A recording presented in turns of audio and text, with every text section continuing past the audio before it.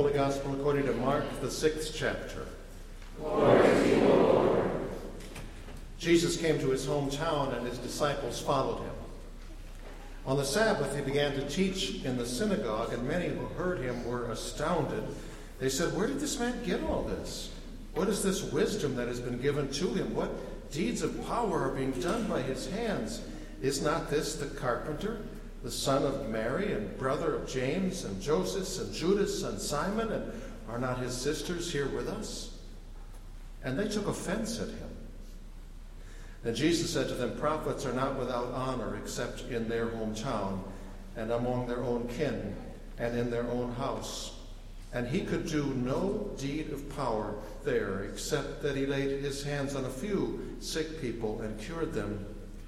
And he was amazed at their unbelief. Then he went about teaching among the villages. He called the 12 and began to send them out 2 by 2 and gave them authority over the unclean spirits.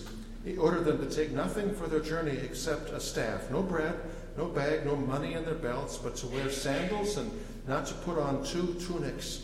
He said to them, "Wherever you enter a house, stay there until you leave the place. If any place will not welcome you and they refuse to hear you, as you leave, shake off the dust that is on your feet as a testimony against them." So they went out and proclaimed that all should repent. They cast out many demons and anointed with oil many who were sick and cured them. Gospel of the Lord. Praise to you, O Christ. Sisters and brothers, grace be unto you and peace from God our Father and from our Lord and Savior Jesus Christ. We can all name people we would say are great people and whose lives we would describe as success stories. Question, was Jesus great? Was Jesus' life a success story? Assumption, probably none of us would be here today if we did not think so. Reality check. Jesus as a preacher was unceremoniously rejected in Nazareth, his hometown. And Jesus as a Messiah candidate was voted against by the politically successful in Jerusalem, by the religiously successful in Jerusalem, and by the crowds in Jerusalem who, given a chance to vote, demanded that Jesus be executed, and he was.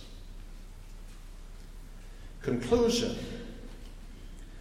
Just as there are politicians today who talk a lot about greatness, but who, biblically speaking, need to rethink their understanding of what true greatness truly looks like, so too we, maybe all of us today, need to rethink our understanding of what success looks like when defined not by politics or religion, but by God.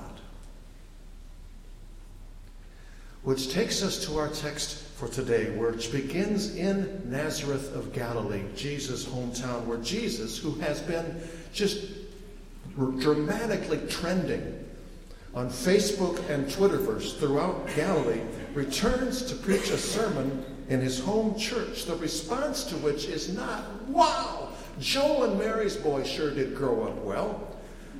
No, Jesus goes home to preach a sermon in his home church, the response to which is, who does he all highfalutin think he is? We know his mama. And they didn't, it says, shake his hands after services and say, "Nice message, Pastor." They shook their heads, offended at him. And Jesus, it says then, even Jesus can't do anything there as a result. Something to think about. Whether you are a rabbi, a Messiah, a Christian pastor, or for that matter, a Christian parent, the only thing love can do is what is yours to do. You can't force the issue by doing for others what is theirs to do for themselves by way of receiving or rejecting what love offers. Jesus, God's love in the flesh, who did so many deeds of power elsewhere, wasn't able to do deeds of power in Nazareth when greeted by the unfaith of those who didn't believe he could do, and preferring the status quo of the walls that they were living behind, those self-erected walls. They didn't want him to do anything among them. Something else to think about. Are there things Jesus wants to do in your life? Are there things Jesus wants us to do in our life together? But they won't happen unless we step from behind the walls we choose to live behind and say yes to him.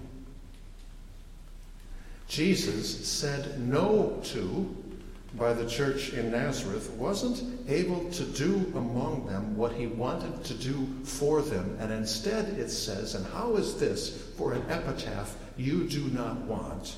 Instead it says, he was amazed at their unbelief. Which I take to mean that he didn't see it coming.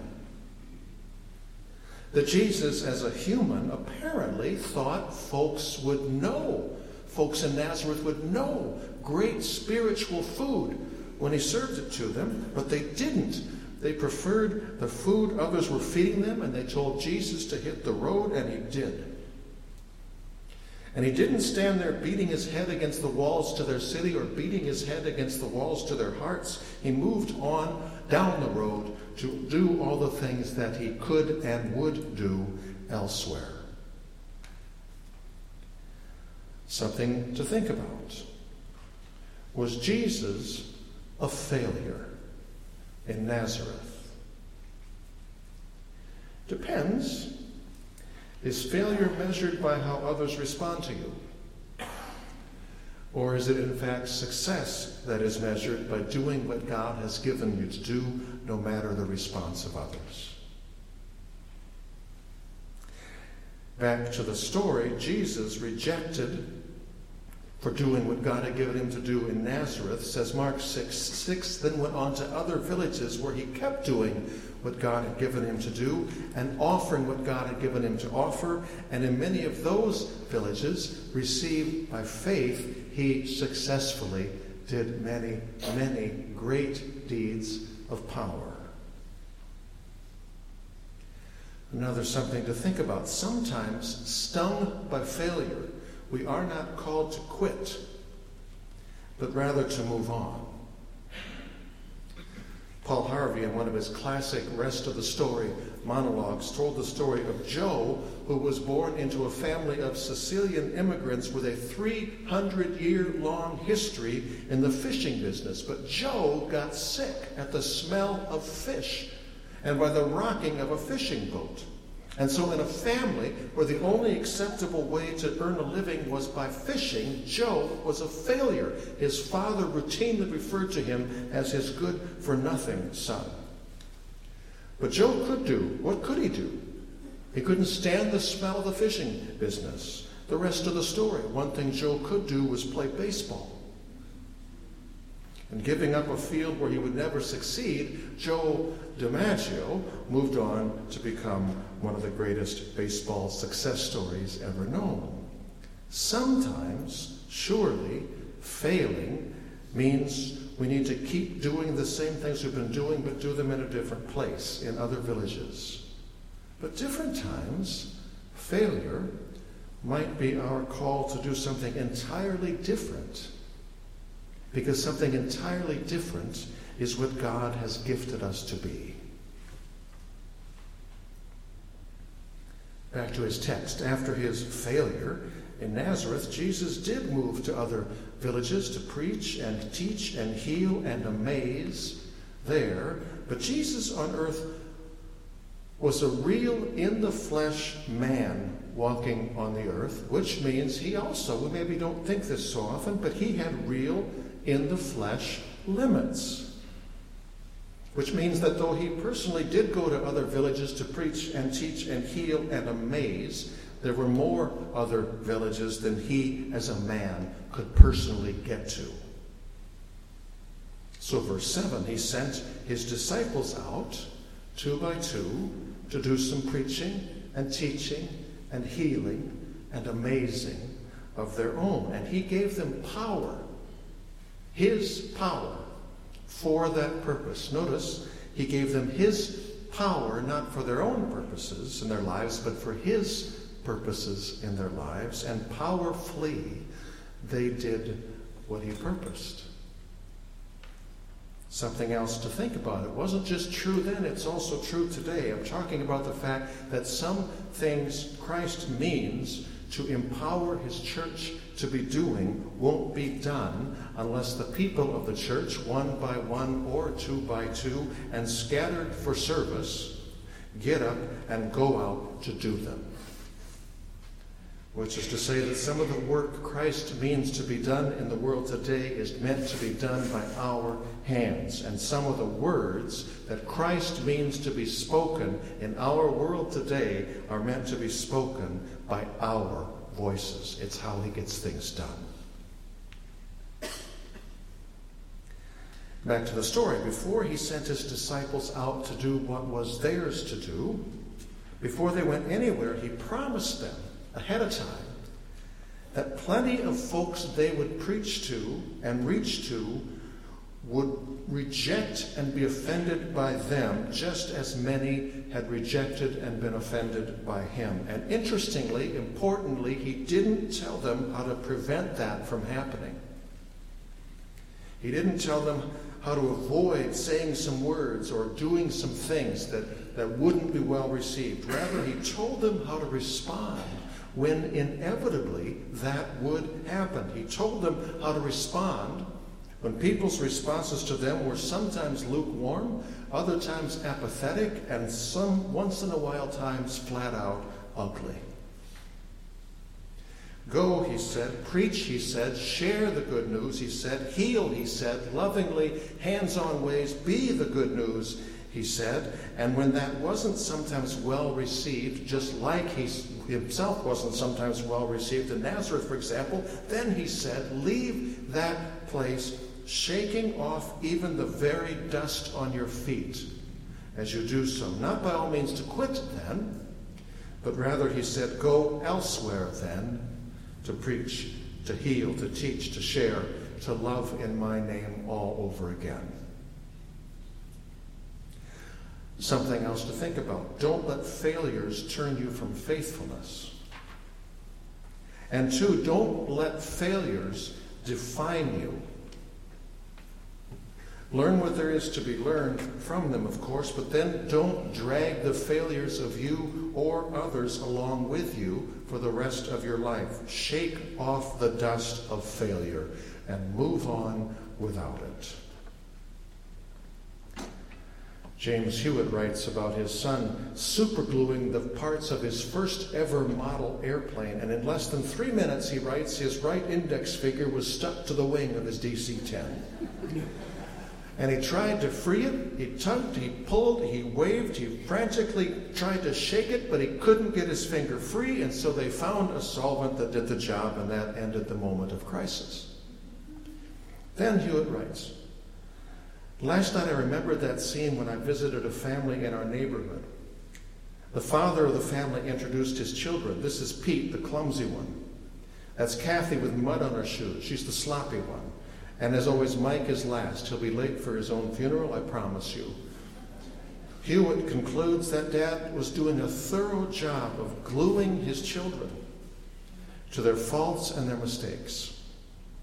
People do the same thing to others or to us all the time. They remind us of our failures, our errors, our sins, and they won't let us live them down. Like my son frantically trying to free his finger from the plane, there are people trying, sometimes desperately, to free themselves from their past. They'd love a chance to start again, and when we don't let people forget that past, we glue them to their mistakes and refuse to see them as more than something they've done. But when we use the solvent of forgiveness, we gently pry the doer of the hurtful deed from the deed itself, and we say that the past is just that. It's past. It's done with. Something else to think about, be they our mistakes and failures or the mistakes and failures of others in their relationships with us. Mistakes and failures are not meant to define forever anybody, them or us. They are meant to be learned from, forgiven, and then shaken loose, moved on from, for the sake of you and me and them and us. Back to the story, but not anymore the story in Mark 6, but rather the story that Mark 6 and all of Mark's gospel is in fact heading toward the whole time he's telling it. I'm talking about the climax of the story, the one that Jesus did see coming, when he would be rejected not with poor feedback on a sermon, but with a cross. And everybody then, some gloating and some grieving, would watch him die, and in that moment all know that he had failed. Failed to defeat us, said the gloating. Failed to save us, said the grieving. Something to think about. We don't know enough always to know whether a particular something that happens, something really exciting and joyful, or something really hard and painful. We don't know enough always to know whether anything that happens will, in the plans and purposes of God, actually prove in the long run, in the end, to be a failure or not. The cross, after all, was judged by all to be one of the most dramatic failures ever.